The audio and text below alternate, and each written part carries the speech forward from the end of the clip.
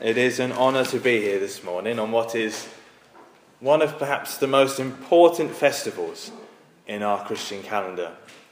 The day we celebrate the Holy Spirit coming to earth to stay. First, we're going to talk a bit about the Spirit as part of the Trinity, and then move on to talking about how he brings us the new wine, before finishing by talking about the Spirit's works and actions today. Before anything, though, to get ourselves into the mindset of the disciples, I want to take us back to the start of Acts, the last time that the disciples see Jesus. Of course, before that, they've seen their brother, their teacher, their Lord, killed at the hands of the Romans by the workings of the Jewish council. They've probably wondered what went wrong, thought that this was the end, that perhaps it was all too good to be true. And then the disciples experienced the joyous reunion with their Lord, the incredible high after the devastating low. But then a strange emotion to follow. The Lord, who had returned and brought them so much joy, was about to depart once more, this time in more glorious circumstances. We know that the Lord reassures them and tells them of their impending baptism with the Holy Spirit, but we also know that the disciples aren't the best at listening to Jesus' words, especially when he's talking about what's going to be happening in the future. And it's easy to be condemning of them, but it's astonishing how quickly we can all forget things that seem so unforgettable at the time. There are some times we remember events vividly, really clearly, but then there are always little bits that we forget, little details, and it's always those bits that turn out to be the most important. And sometimes we remember whole events clearly, but then there's a little chunk missing. And how often do we come to church on a Sunday, hear the word of God and feel moved to change our ways, moved even to tears sometimes? And yet we leave the building, we sleep and we wake, and the next week starts, and already it slips to the back of our mind. It's not the front of our thinking anymore. Another week has begun and we're getting on with our lives. So we know that the disciples' faults are just as common as our own. We then hear that they're all gathered together when this event takes place. Maybe some of them still thinking about all that has happened. And without warning, the miracle begins. They hear that mighty wind bursting forth and tongues of fire falling down. The Holy Spirit has come, just like Jesus told them. And not only has he come, the Holy Spirit, part of our triune God, has come to stay. When we think about the Trinity, and it's something we'll be doing, I'm sure, a bit more so next week with Trinity Sunday, we can so easily get confused. The concept of one God, but in three parts, separate yet together, three yet one. It is incomprehensible. But you know what? That's okay. We're not meant to be able to fully understand the ins and outs of it, just to trust and to know that God is Father, Son, and Holy Spirit.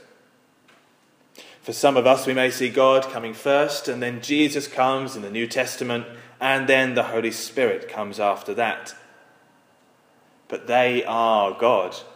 They have always been, from the beginning of time. In Genesis, we hear that in the beginning God created the heavens and the earth. The earth was without form and void, and the darkness was over the face of the deep, and the Spirit of God was hovering over the face of the waters. So we hear about God first, and then we hear about the Spirit that hovers or broods over the water like a bird, as the Message puts it. We also know from the beginning of John's Gospel that in the beginning was the Word, and the Word was with God, and the Word was God. He was in the beginning with God. All things were made through him, and without him was not anything made that was made. Who is the Word? And we know that he is Jesus. So we know that Jesus always was as well, there from the very beginning. So this is not the creation of the Spirit that we see in Acts and the completion of the Trinity, but rather it's the completion of God's coming to earth. In Genesis we know that God was with Adam and Eve in the garden. Then in the Gospels we know that Jesus came to earth as a man. And here we see the Spirit coming and touching down on the earth for the first time, entering the hearts of men for the first time. We have seen the Spirit descend before, when Jesus is baptized, but then he rests on Jesus. This is a first. Now there comes a very easy link to make, but is it a correct one? Jesus has ascended, the Spirit has descended, but does that mean therefore that the Spirit replaces Jesus? Jesus' work is done, and now the Spirit's work is beginning. Well, it sounds nice. It sounds like it fits. But I'm sure we'd all agree that it's not right. Jesus has ascended, but his work is not done. And he is not truly left. For starters, we're talking about him right now, 2,000 years later. And of course, there will be that day when Jesus comes again on white clouds in glorious judgment.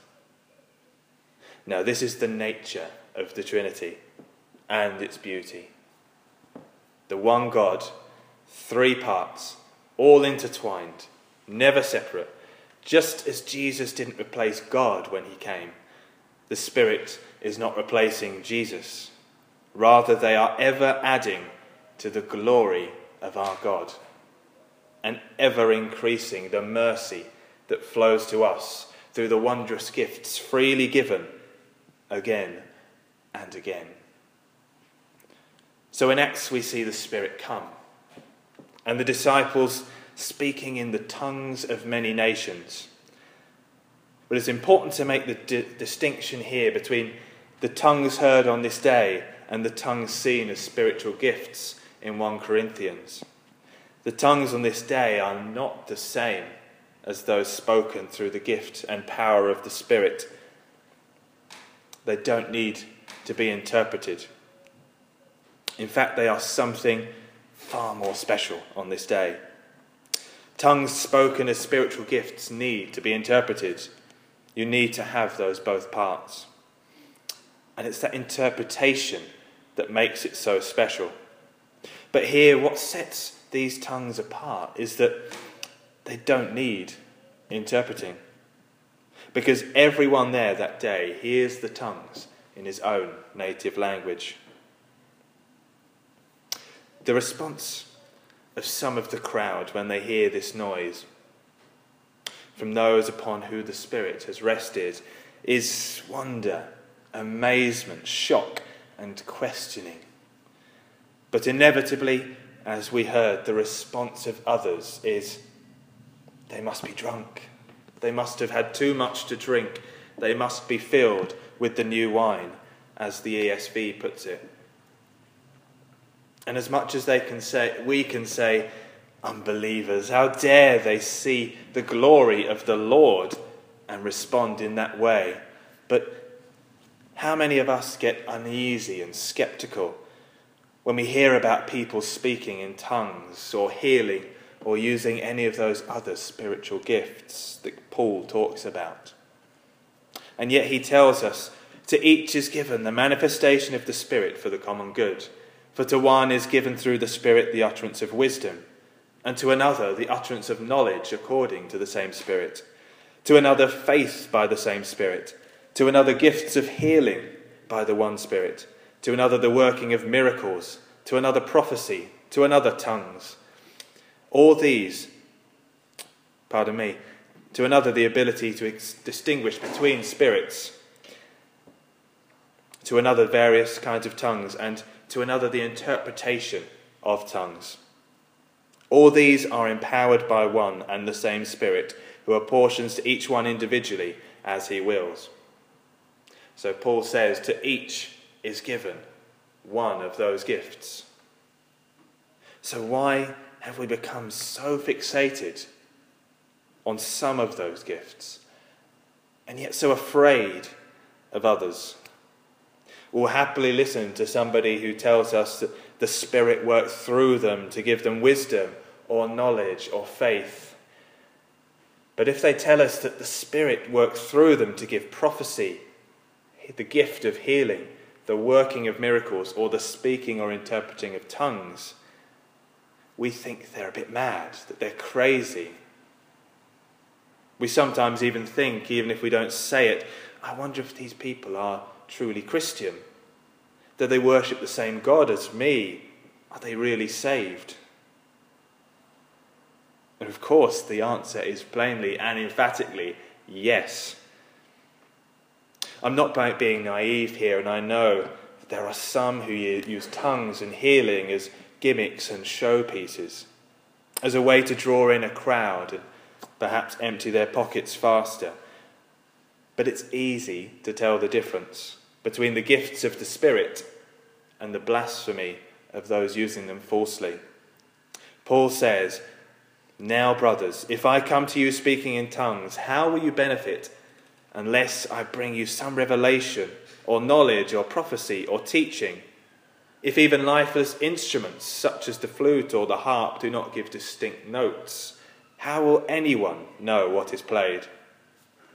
Without interpretation, tongues presented to a congregation is pointless, and it is not biblical. There are those who would pray to God in tongues quietly or even silently to themselves, and it's not those people whom I talk about here. But it is unbiblical and blasphemous to stand in front of a crowd and talk in tongues without interpretation, or even to fake it for effect. But with interpretation in place, with tongues spoken and interpreted in biblical truth, what is our first response?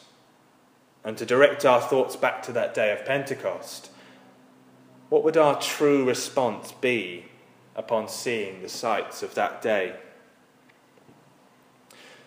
Would we celebrate and join in, or would we look the other way, embarrassed, stuck in our chains of propriety and dignity, shutting out the glory and the freedom of the Spirit?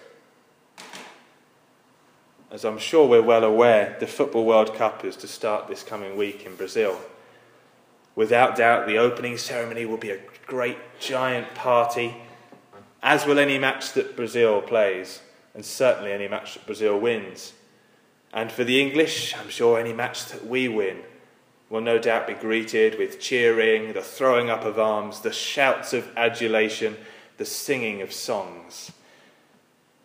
We will probably all at some point have responded in that way to either a sporting event or to some other competition.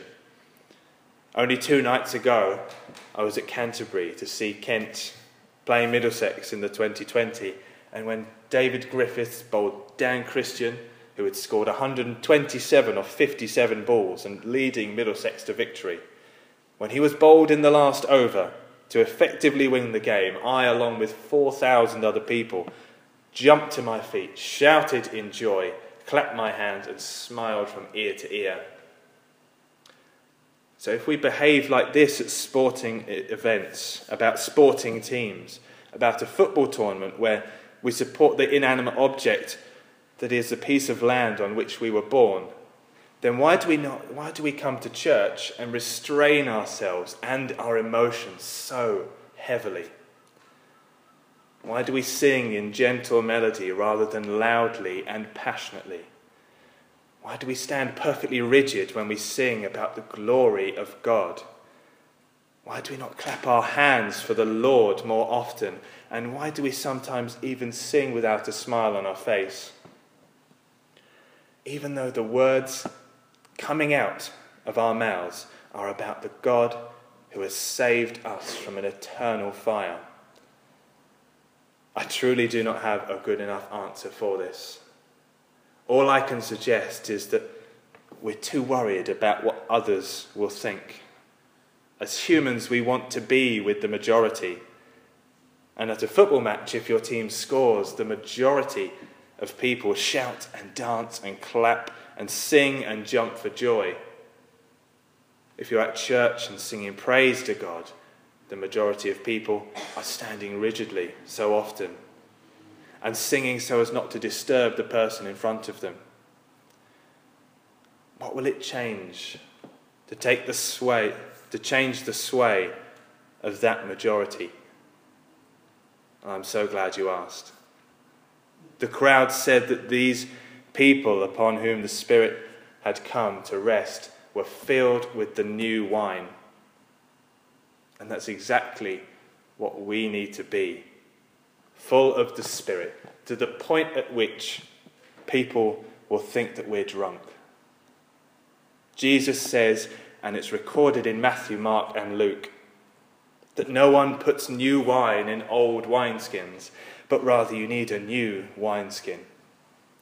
We must be ready to accept the Spirit and wholeheartedly drink of his joy. And we must be prepared to be that majority in joyful praise.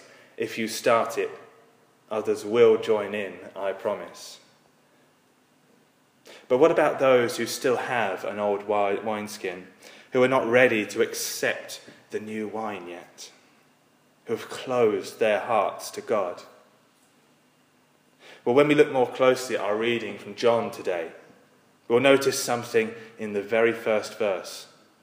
On the evening of that day, the first day of the week, the doors being locked where the disciples were for fear of the Jews, Jesus came and stood among them and said to them, "Peace be with you." The doors were locked. And it's also in verse 26 later on, the doors were locked. The doors were locked to all, and yet still Jesus got in. I was talking to a friend a few weeks ago who was telling me how she used to go to church as a child, but then a series of events centred around the birth of her child with cerebral palsy was just too much. Questions like, why me? What have I done to deserve this testing and this struggle entered her head. Questions like, if there was a God, why would he let something like this happen to one of his flock? And as humans, it's only natural that we would ask such questions in the face of such things. Walls go up, doors get locked. In the face of struggle, people really split into those two ways.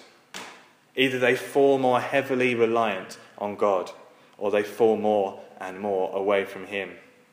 We see it happen, and I'm sure some, if not all, of you have seen it happen to people you know. When they lock those doors, they are shutting out everyone, everything, even God's love and his power to save. But I believe the first part of our reading from John tells us to have hope for those who don't have faith in Christ as yet. Because no matter what we do, even if we bolt the door, lock it, put in fingerprint scanners and retina scanners, ID cards, 10-inch thick armour plating, whatever you want, no matter what you put up to shut out others, Jesus can get in. In our reading from John, Jesus didn't knock on the door or pick the lock. It wasn't left to us or to chance at all. He just entered. It's not down to us. It's not you who saves you. It's difficult to see people we know and love who don't believe, but know that for Jesus, a locked door is not an obstacle. It's just more of a reason to get in. but how does he get in? Or perhaps that's not for us to know. But perhaps that's where today's reading from Acts can help. Jesus is just one part of that triune God. The Father has already shown us immense mercy and love just by us being here, us waking up this morning. But it's the power of the Spirit that can move and can come rushing in like a strong wind and change everything in an instant for somebody. That can break down walls and barriers and that can start somebody in a new life, a new beginning, rested in the love of God and the grace of Jesus Christ. So have faith for those still struggling with their old wineskin. God is the miracle maker after all. And remember this also, that when the people around where the disciples were heard the great noise and the commotion that followed, they rushed to see what was happening. And upon seeing, many were astonished and believed. So let us set the trend, be the first, and throw off those shackles. Stop being conformed to what your body is holding you back from. Close your eyes if necessary. Let the Spirit of the Lord come and dwell within you, and let him take over your worship of our Almighty God, for he is worthy. He is worthy. Alleluia. Praise the Lord, and amen.